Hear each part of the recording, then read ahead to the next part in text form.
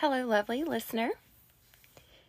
So, I have yet to create an outline for these podcasts, and I don't feel I'm ever going to do so because, in the words of my next door neighbor who's listening to these, she says they're perfectly imperfect, and doing that would take away from it being raw and real and just straight from my heart. I just don't want to do anything different because it's obviously working, whatever it is that I'm doing.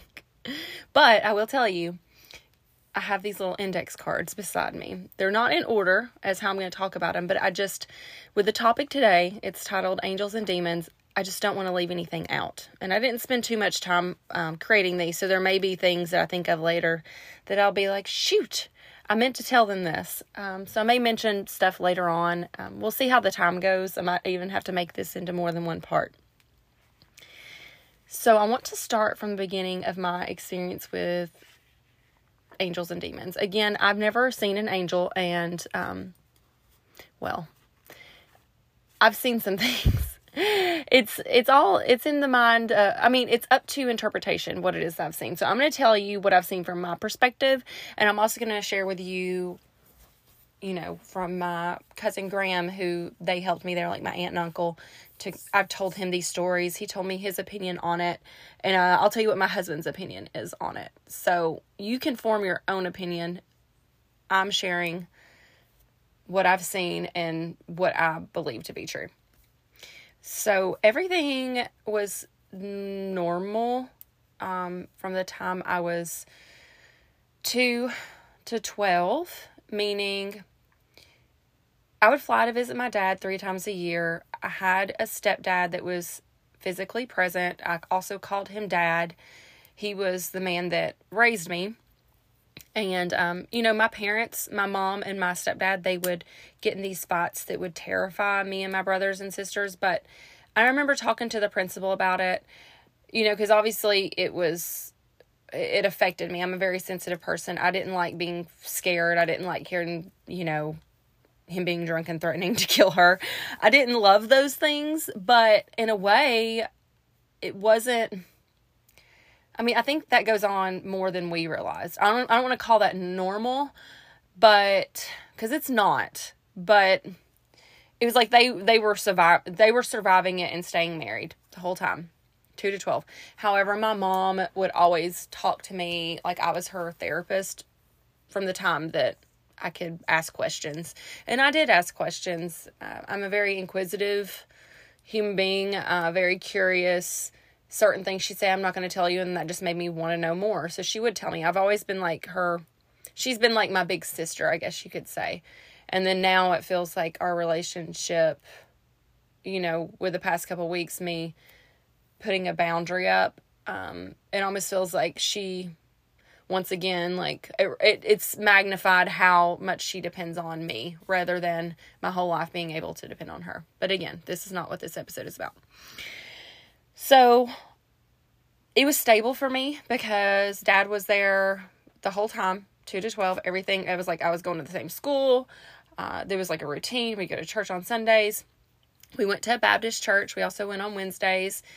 It was, we'd read the hymns, stuff like that. I'd go to Sunday school, eat like 6 donuts in Sunday school, come home, nap the day. I feel like I liked my childhood, I guess because I compared to everything else. But to some people that might have been, oh man, your parents used to fight like that. Because I know Tristan and Preston, my twins, they've heard of mom and dad get ill with each other, but Dane's never threatened to like kill me or anything. And it's never been to the point that I think that they would be afraid. Preston will just sometimes be like, stop it, whenever Dane and I will kind of like get to a certain point in our like back and forth. He doesn't like it. Preston's very sensitive, and then, we'll stop it. And we try to, like, make sure to, like, not have those things in front of them. And I'll be honest, we haven't had anything like that since I've quit drinking. I know that drinking was the source of so much drama. I'm not going to say it was me being the source, but it definitely, he put up with a lot, and I put him through a lot with that. But, when people love you, they love you, and there's nothing really you can do when it's meant to be, when it's right. And I prayed for this for a long time, for the right person. And he just happened to be the right person. And he saw me through it. And then I made this decision to not drink on my own, which I will talk about in another episode, possibly.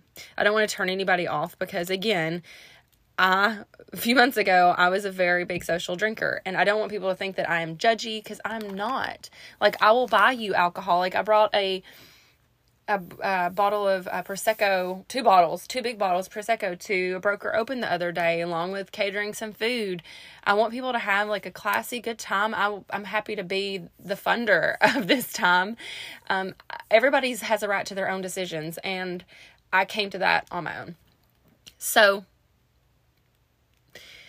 all right, 12 years old, this is what it was.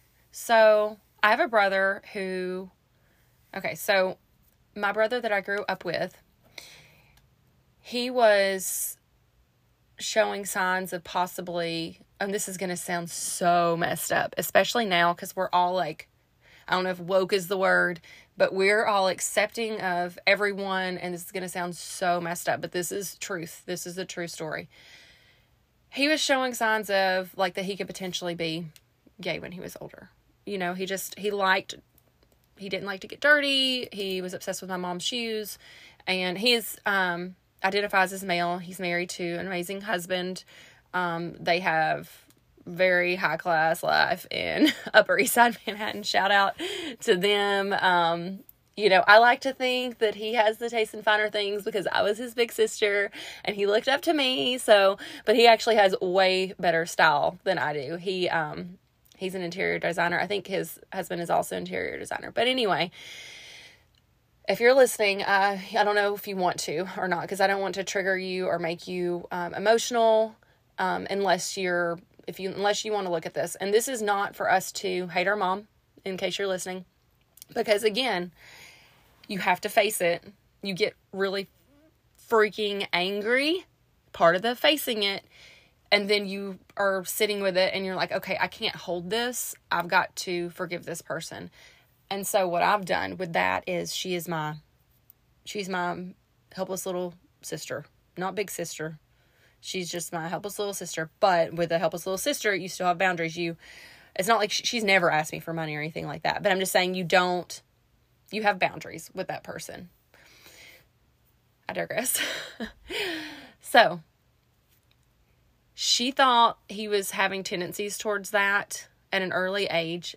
And so she got the whole family, my stepdad, his mom, and I think it might, so all I know for sure, I'm going to tell it how I know it exactly. I know for sure my mom went, my stepdad went, or my ex-stepdad went, my ex step-grandmother went, who I called Mama.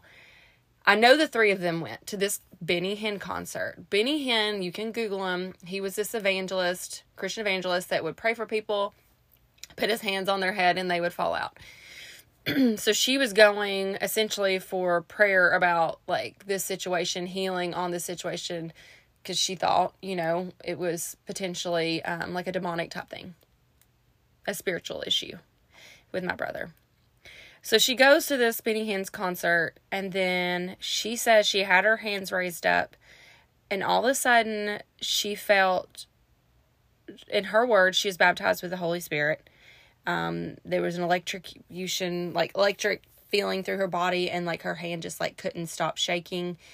And my interpretation of that is, I don't know if it was chakras being activated. I don't know. I think there was a ton of energy in the room. Now that I'm learning more about energy, I don't know if it's like if she could get past her issues, like maybe there was some deeper calling for her. But it, I read a ton of books. I did all the things I was supposed to do to get out of what I did. Not everybody does that. My mom's not one to... She read books, but what she delved into was some people would call the occult.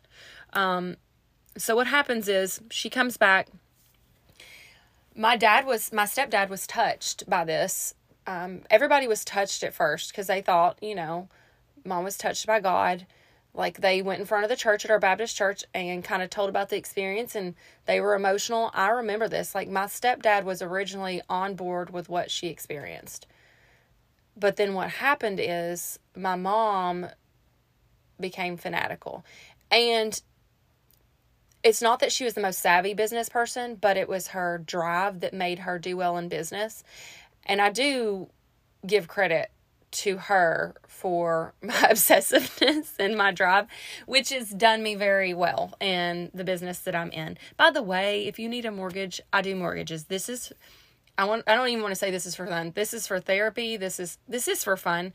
This is because it's an outlet for me to help people. This podcast, it's been so fulfilling because, you know, with mortgages, you're doing those, you make money, but there's none of this, like, I've really helped the evolution of someone's soul, or I've really helped them come to terms with their issues, or I've changed the trajectory of some young lady's life because the mom is listening and saying, you know, the daughter seems like she's fine, but maybe there's something I don't see from hearing my podcast. I don't get that from doing mortgages, but mortgages enables me to be able to do something like this and not put in ads, because I don't need the money, and I know you guys won't appreciate it, and I could potentially lose listeners. So I digress again. But yes, I do mortgages if you know anybody that needs a home loan or to refinance. So my mom, very driven, got baptized with the Holy Spirit. I'm going to talk about it in the only way I know right now. I will continue to evolve and understand this better, possibly. I've only gained so much ground in the past 25 years. So I don't know. This might be all I ever know about this.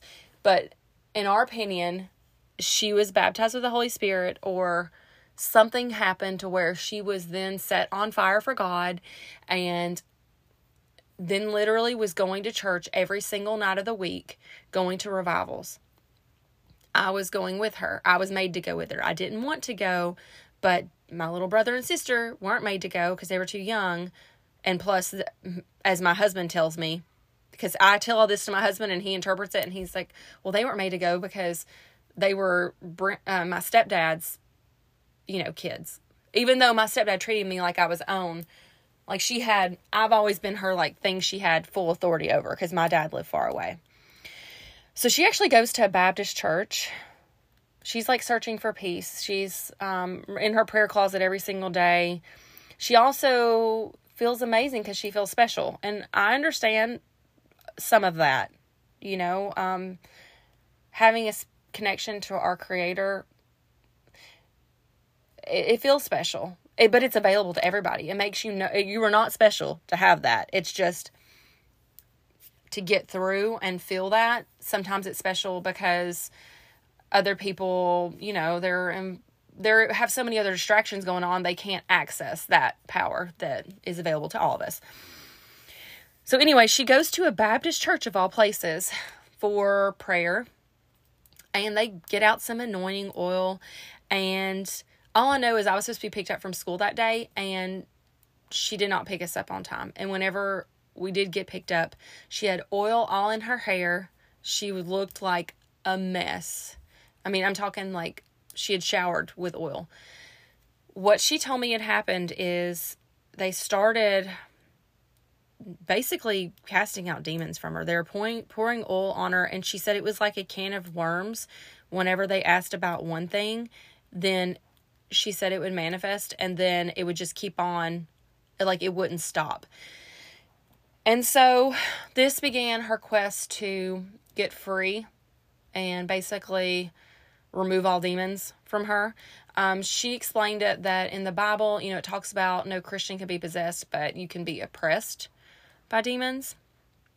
I still don't understand all this because honestly, I don't want to lose any listeners, but personally, I don't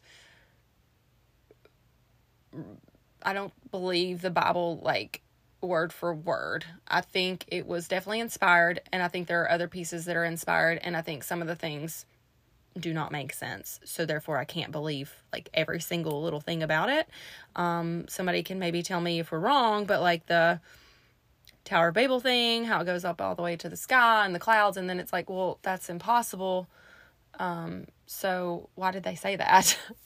So not to lose listeners, but just to say, use your own mind, believe what you believe.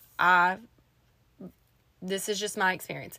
But yet, I believe in angels and demons. So you can't tell me, and I also have a really amazing relationship with God. So nobody can take away my experience, and I can't take away yours, and you're allowed to believe what you believe, and I'm allowed to believe what I believe. And if anybody disagrees with that, then they are not part of, I don't know if I'm building a soul community. I don't know what I'm creating here, because the thing is, we're not going to talk, you're not going to hear this and then feel comfortable to message me and be like, oh, Celia, when you were talking about this, you're going to hear this, you're going to take it in, you can go talk to it about, with your friends. It's not gossiping. I put this out there. So I am making this available to you guys, for you guys to have these open conversations. I don't necessarily want to discuss this with anyone one-on-one. I feel like this is my avenue to share all I've seen and know, and because I feel like it's immoral to have gone through something, seen something, and then not come out of it and then not share what you know. I think that's beyond selfish, like for other people that were drug addicts and then come out of it and then just go along with life, pretending like it never happened, knowing like the power you have just in your experience to be able to tell that person that's still in it, hey, I was there too. Like, how could you not? And I understand how you cannot, because for me, alcohol was a distraction because I didn't have time to think about helping other people whenever I was constantly like running away and feeling good. So I get it. I'm not blaming anybody, but if you're sober and you're sitting there and you're unfulfilled, well, what have you been through that somebody else is going through? So anyway, she was on this quest to get demons cast out of her. She, funny thing, and she's very convincing. Like, the people that worked for her, they believed. So I tell my husband this, and my husband's like, they were faking it. Not that they thought they were faking it at the time. They really believed it. But, because I said, but what about whenever people, like, different voices would come out, and then, like, whenever the different contortions my mom's body would make, like, how could that be made up? And he said, no, like, everybody believed it, what they're experiencing, but it wasn't real, And then my cousin Graham thinks, well, it was the signs of a nervous breakdown. And I've always been like, you guys were not there. I saw it.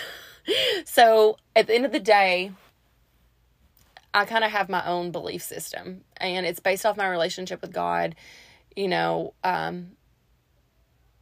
Spirit of Jesus Christ, and what I've seen and my experiences. And I don't personally go to church because I don't think that I would be able to say all these things possibly and really fit in anywhere.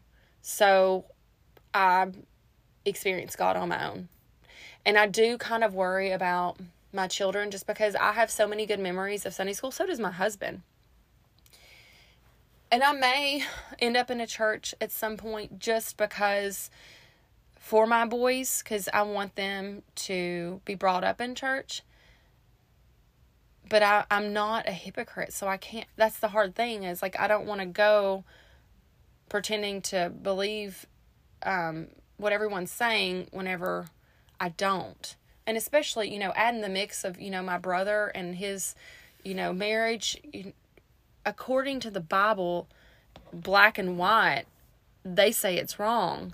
But when my brother first told me, and this was ingrained in my head, like, I was Bible to the core for a long time, even though I'd run away and stuff.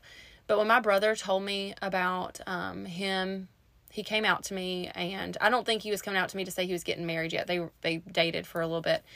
But the way because that was hard for me, even somebody that's not been perfect their whole life, because I don't want somebody I love to go to hell, but I don't believe that that's possible, because at the end of the day, I don't even believe in that anymore like that. I believe hell can be created here on earth and heaven can be created here on earth. And I think hell is, like, the hell I experience is way worse than being on fire. So I don't look at it like that. But whenever he first told me about coming out, my thought was, do I want my brother to live alone for the rest of his life? Because he had been single this whole time. He had tried to date a girl and it didn't work out. But, like, do I want that? No, I don't want to see my brother, who I love dearly, be alone forever.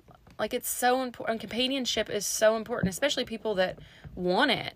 If you want a companion, if you're fine being by yourself, that's fine. But if you dream of having a companion and having someone to be there, and then just because it doesn't meet society's standards or your mom's or whatever, no, like, I don't believe that. In my heart, I'm, like, heart focused, and there's no way I could wish that upon anybody, to be forced to be alone whenever their desire is to have a companion. And it just so happens that the person that they have a companion with is the same sex, and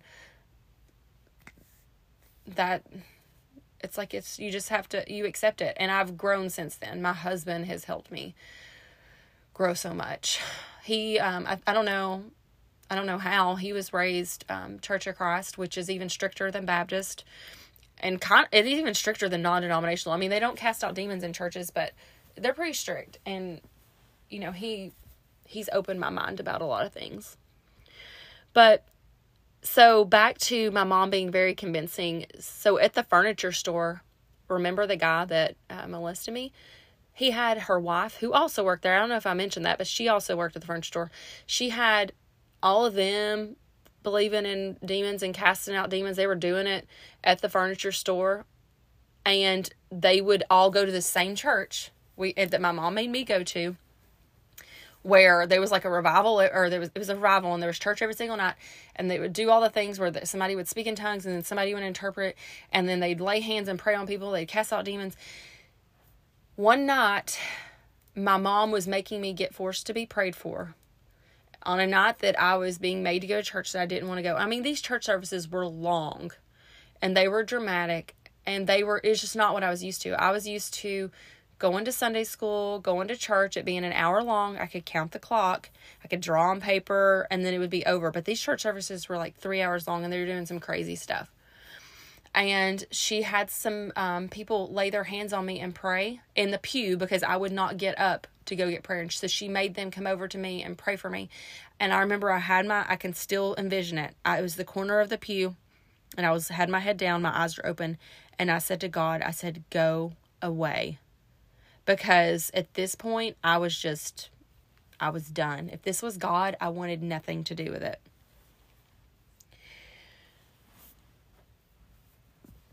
From that moment on, I feel like when I wrote my first book at 25 and I pieced everything together, I realized that's whenever the darkness kind of came on me, even the depression, all of it. I think there's power in our words.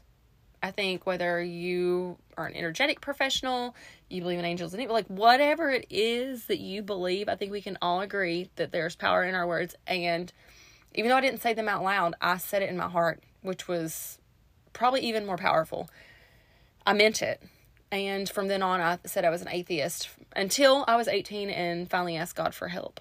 So with this experience of my mom and all these demon stuff, I thought, like, it's not crazy that I thought that I had demons, because my mom told me I had demons. She made me, like, try to cast them out. We would be going to my dad's, and she'd have this book, and she'd say, recite this, and I'd be like, no, I don't want to do it. And she was like, forced me, like, threatened to not take me to my dad's if I didn't read this script in this book that basically renounces demons, and then you're casting them out of yourself, and then you're supposed to blow or something. All this is, like, traumatizing, and you don't even realize it's traumatizing, because what it did to me is it made me feel, my therapist has helped me with this, it made me think that there was something intrinsically wrong with me. Like, inside, there was, every bit of me was wrong. I was inherently wrong. I was wrong to my core because I had demons. But I didn't ever, like, I don't know. Okay. We'll get into that also. I don't know. I think I maybe did. My husband, he laughs at me, but again, this is my experience. So, let's see here. One of the scariest times, I do want to mention this. One of the scariest times of the whole demon stuff. And see, other people that have been raised around this, I don't want to turn you guys off because it might not have been scary to you. But like I said, I was in a quote-unquote normal church till I was 12 years old. And then this became our new church. From Southern Baptist, which may have its own issues, right? But then to this, where I've never fallen down from somebody putting their hands on my head. So many people have, but I'm like, I'm not going to fall down unless I really feel something that makes me fall down. Now, they were always trying to push you down, and I'm like, no, I'm not. You can put your hand on my head and try to push me down, but I'm not going to fall out in prayer if nothing's causing me to fall out in prayer. I was always like that kid. I never spoke in tongues. I never, even whenever I was like, I'm gonna, like, I believe, like, even whenever I was sold on all of it and thought it was all, everything was real and everything, I never did those things. Because it would have required me to be a hypocrite. It would have required me to lie. And I wasn't going to do it. But the scariest time was, we went to this church in Bridgeport, Alabama. It was a holiness church. And they were the most effective at casting out demons. Let's just put it that way. Or what I thought was demons. Because they were doing this to my mom. And it terrified me. Because the rage that took over her. Like her blood vessels were popping out the veins in the neck. Or whatever. The blood. Like it's just. It was like roaring. And like stomping. And like. You know just. So. Like you would think that was a demon expressing itself. And then, you know, the cop, the chief of police saying, you know, my mom used to throw up demons in a spaghetti strainer. Well, yes, my mom used to throw up demons in a spaghetti strainer, or what she thought was demons. Why in a spaghetti strainer? That's the weird part. I think that she wanted to see what they looked like. I don't know. And all this was, like, true to me as a child because was the person that was raising me. I don't know if I told the story about how when I finally wrote the book and I moved out, I immediately moved out after I wrote the book. It was that healing. But I was 25, still living with my mom. I moved out and I was taking a shower one day and I just like all of a sudden started crying because I finally realized this whole time I thought it was like the town against my mom. The town thought my mom was crazy and like basically thought she was crazy and thought she was these things that like totally affected my life and totally ruined my childhood. Like, they were wrong, she was right. And then I finally realized at 25 that they were not wrong. They were wrong in how they treated her, which I've mentioned before. You have to be kind to people, especially people that are mentally ill, and especially their children. Do not look at a child that's with the parent that is crazy, look at the parent like they're crazy, and then look at the child like she's disgusting and crazy too. That was messed up. The looks that I would get from people. And, you know, here's the thing. My husband would say, but were they looking at you or just their glance like followed to you and you felt like it was you? Or maybe I was so connected to my mom that how they looked at her, it impacted me. That my memory is that they were looking at me that way. Maybe they weren't looking at me that way, but that's how it felt.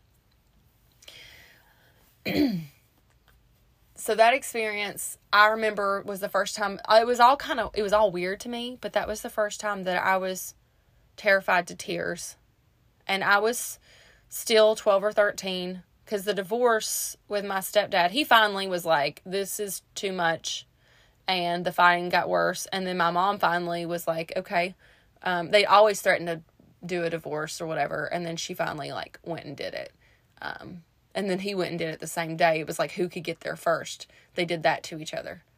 And then they tried to get back together after it was already final. And they had a marriage counseling appointment for like a Wednesday.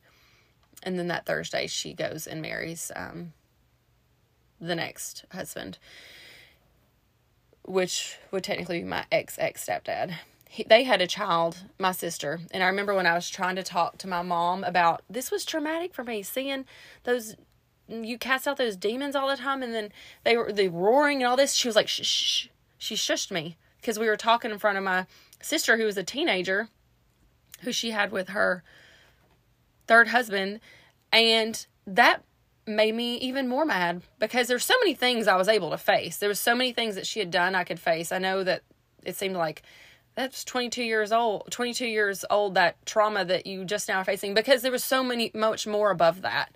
I mean, not saying that was probably the worst, but I've given her her fair share of hard times over what she's done, and this being one of them. And whenever she told me like I couldn't talk about that in front of my sister, it really kind of hurt me, because I was like, you put me through that at 12 years old, and my sister's now 16, and you don't want her to hear about it because you don't want to like traumatize her.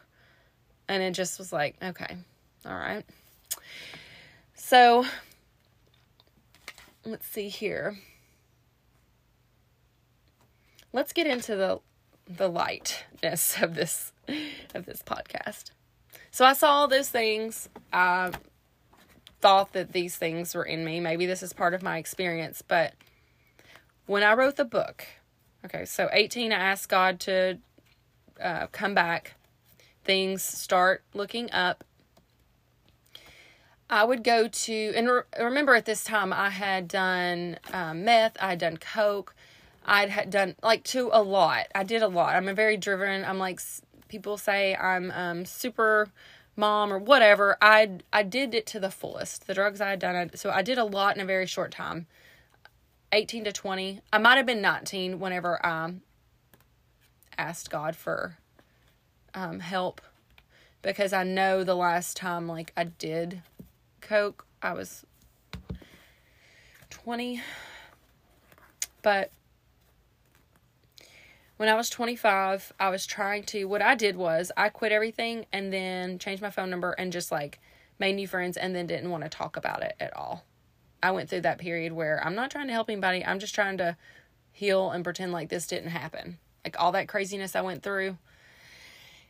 And then I went to church one day, and a normal church. It was non-denominational, like Calvary Chapel of Chattanooga, and I enjoyed it because it was a good mixture of what I knew, but also it was a mixture between Baptist and the crazy stuff. It's they were spiritual enough to where they didn't do the things that I had seen, but they knew that stuff was real. And so I went after church one day. My friend was talking to this other girl, and I had started feeling like I didn't go up with her, because in my mind, I was this is what was going through my mind at the time. They don't want to meet me. They don't want to talk to me. They know I'm dirty. I was still dirty from all the things I had done, and these people somehow knew. So it was paranoia I was still experiencing. And I say still experiencing because when you do things like cocaine and especially meth, you're paranoid for hours. And I believe that stuff stays in you. I just, your mind is not right after you quit doing drugs. I needed some healing on, the imbalances in my brain. I'm not saying, I ever got complete healing because I'm on medication now, but honestly, I think I might would have needed something like an antidepressant or anxiety medication regardless. If I didn't work out, I would need a lot more than what I take. I think medication should definitely be used with a healthy lifestyle, not as a means to be better, but an addition or adjunct, I think is what this doctor I'm reading this book by. It's called The Body Keeps the Score. And the first chapter is really hard to read, especially if I'm not a doctor. I don't like reading doctor type materials or anything like that. I'm a writer. I like to make hard things sound easy. The first chapter is really hard to read. Not because it's scary or it's triggering, but it's just hard to get through it. But then it starts to flow and be an easier read after that. And it's very informative. If you're going through trauma healing right now, you should read it. You'll feel very validated. I'm talking even my clumsiness has an excuse. People with trauma, tend to be clumsier. I'm just saying, I felt so seen reading this book, so you should check it out. I'm only in chapter 3. Shoot, where was I? So I was writing the book. No, I hadn't written the book yet. I went to church, and I was having all these thoughts, so I come home, and this is what I say. I've never done this before, but I lay down, my head down, like almost in a praying mantis position. And I don't know if even that's a yoga position, which I need to get into yoga now that my mind is opening up to like all things spiritual. I really do want to get into yoga, but there's a position that if you Google praying mantis, I've never done it. It's not even comfortable. I've tried to do it since, like thinking maybe I'll have another vision, and nothing happens. And I'm also like, this isn't comfortable, but I did. I got into praying mantis position. I put my hands over my forehead and I said, Lord, draw near to me. I've never done that. But what it was this desperation of like, I'm so tired of like, I just need help. Like all these thoughts, all this, like, she's dirty, she's not clean, we know who she is. All that swarming in my head that I have nowhere to express it, and it makes me feel crazy. I go down and I said, Lord, draw near to me. Like, I don't even know if I said it out loud, but I was by myself in my bed. And I'm there for like all of, I don't know how long. I felt peace. I had a vision. My visions I've had a couple of visions.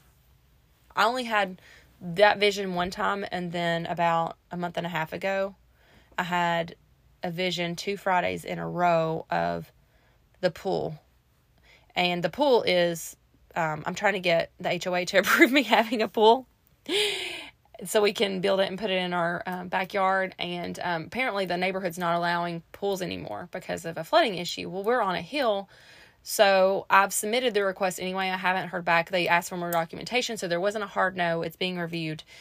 And I'm like, what in the world? I don't know if those visions for 2 weeks in a row, 2 Fridays in a row, at like 3 o'clock in the morning, I wake up and it was like a black and white movie of the pool. I don't know if that was to give me comfort and, hey, you're going to get the pool, you're going to be told no for a while, or it's going to take a while. I don't know what the heck that was about. I'm not a dream interpreter or vision interpreter. I told one of my girlfriends, and she's like, visions are like normally not what you think they are. And I'm like, well, let me get back to the time I was 25, laid my head down, Lord draw near to me. I saw 2 things. And again, this is 2 times in my entire life, or 2, the pool thing and then this. That's the only time I've ever seen visions or anything like that. But I put my head down and I saw a scroll. Didn't know what a scroll meant. I saw a scroll. And I also saw this man that I had been communicating with by email for over a year, who was kind of like big brother, but he knew I had like a crush on him. He was actually a counselor at where I was getting therapy. That's a whole other story. But he didn't, technically he crossed lines, but I want to protect him in the sense of that it was, the conversations were pure. He was just helping me, but I think he liked the attention of somebody, and that's where he was wrong is, he liked where he was also wrong is that he was married. I did not know he was married. I did not know. The vision I had a vision of a scroll, and I had a vision of him with a wedding ring on. I thought that meant the guy I've been talking to for over a year and think I'm in love with is like, he's going to be, because he's the first man that's ever been there for me emotionally that I had to give nothing to. Like, we're talking and engaging, and he's feeling a need of mine emotionally. And he's a cute guy, and I don't have to give myself away. I went through a very celibate period, off and on for 10 years. Sometimes like 7 years straight, sometimes like 2 years. Like, I was trying my best to save myself till marriage. And this was definitely during that time. So that's why I could be fine with a relationship where we're just emailing. But saw him with a wedding band on, saw a scroll. Didn't know what either of those 2 things meant.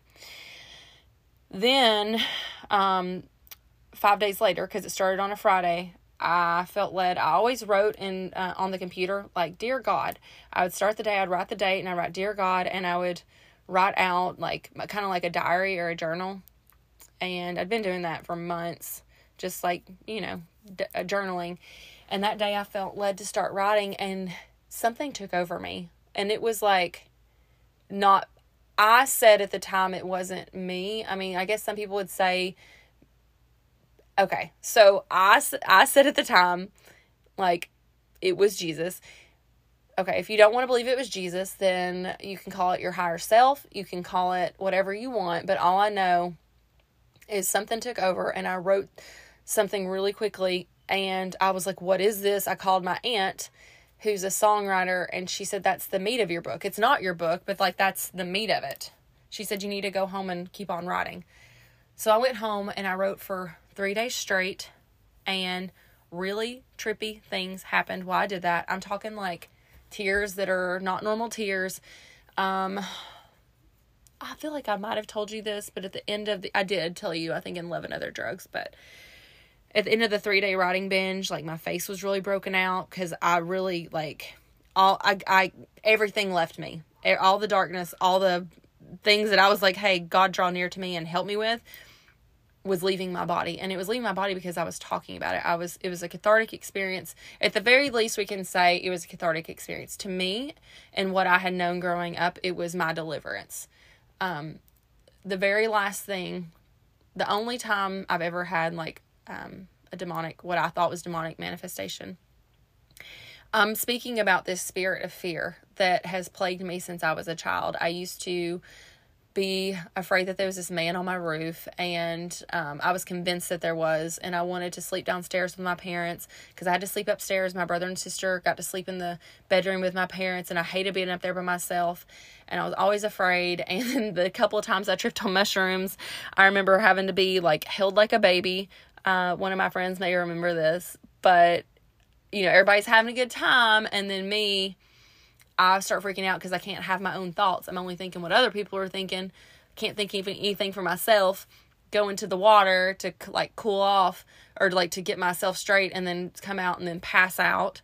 I thought I died, but both times I tripped on mushroom, it's like I pass out from holding my own breath. But one time I was underwater, and then this other time I died, and, like, in my head I died, and I wake up and people are around me. But my friend had to hold me like a baby, like I was in a fetus position, and I just had to make it, like, the fear subside, because it was, like, stinging me. The fear was so intense, and the only thing that would make it the least little bit bearable to make where I didn't pass out again and keep on passing out was if somebody held me. Well, I'm talking about this experience in my book, and as soon as I start talking about it, and I'm, like, telling about it, all of a sudden it, like, stings me again, and I'm like, and I was living at home at the time, and my mom was there, and I said, mommy, please hold me. It was like a little girl voice of, mommy, please hold me. And I go to my mom, and my mom, had to hold me like I was a baby in the bed, like, kind of, like, cuddle me, like, the same way that, because I knew exactly how I needed to be held, because I'd gone through that before when I was tripping. And then all of a sudden, in whatever way that my body decided it could release it, I went to the bathroom, and because I was like, I have to go to the bathroom, I went to the bathroom, released it, and then that was the end of it. Like, it stopped. Like, and I remember my mom she had Xanaxes. I remember I was so, like, whoa, after that had just happened. And I was scared to death after that. I was like, I told her, I was like, I'm not going to write the book anymore. I was like, I'm not writing the book anymore. I'm done. I was like, I'm done with the book. And she said, well, he'll just keep attacking you, like, in other ways, And I was like, oh my gosh. So I remember she gave me some Xanaxes, and I think I took 1 or 2 or something just to help me go to sleep. And then the next day I was like, that's my book. Like, I've written all of it. I sent it in its raw form to a publisher, and I did it, like, that Monday, and by that Friday I had a book deal. Now this was a hybrid publisher. Like, they do a lot of the marketing, they create the book cover, and they have a conceptual editor, but you have to pay, I think it was like $2,500 or something to get it published. So it wasn't self-publishing, but it also wasn't the kind of publisher I'm going for now, which is somebody that's going to pay me to write the book. But still, I mean, that was reality. And I kept writing.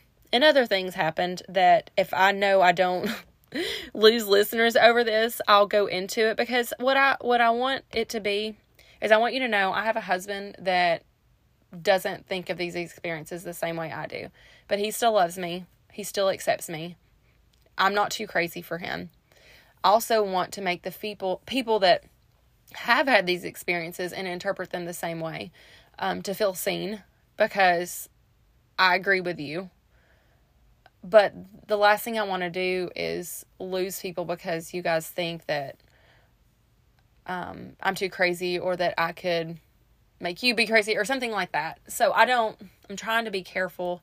I don't want to just be like, hey, this is everything I've ever seen and done.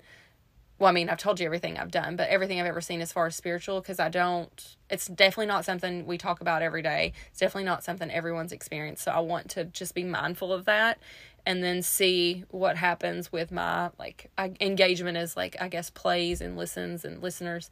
I don't want to lose anyone over it. So if you're interested and you want to hear more, keep listening. That'll encourage me to tell you, because I feel like I've told you enough so far. But there is another piece to this, as far as my spiritual encounter, as I continued writing, because I technically published a second book, Celia's Saving Grace. And, I think at that point, I think the first one was very divine, and the second one, I don't know if it was meant to be published, or if it was just meant to continue delivering me and healing me. But either way, I thought I was supposed to publish it, so I did.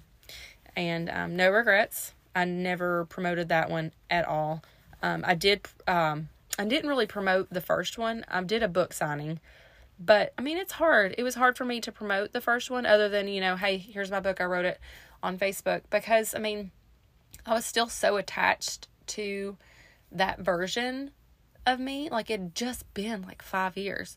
Now I can honestly say I have not touched drugs or the hard drugs in 17 years. So I don't worry about you wanting to think I'm a coke head or meth head, because first of all,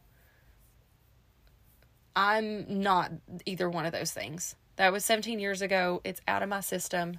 So I feel free enough to say, hey, I did those things. Whereas then it freed me to write that book, but I was not free to speak about it. But now I am. Now I'm ready to just tell everybody, hey, this is what I did, and this is who you can look like and become. You can, not only, rid yourself of the impurities, you can clear up your skin. All these things that people that are in drugs that think, their future is just gone. I felt those things, and it's not true. It's just not true. Anyway, I hope this was beneficial to you in some way. I hope you don't think I'm too crazy now. And I hope I told the story to the best of my ability, so you understand maybe at least why my reality is what it is, coming from where I've been. I want to thank specifically the city of Seattle, because I have 11 listeners there, and I don't know anyone there. So I appreciate you either telling your friends or whatever's happening. And this is just Apple. There's Spotify results too, but they don't rank it by cities or anything.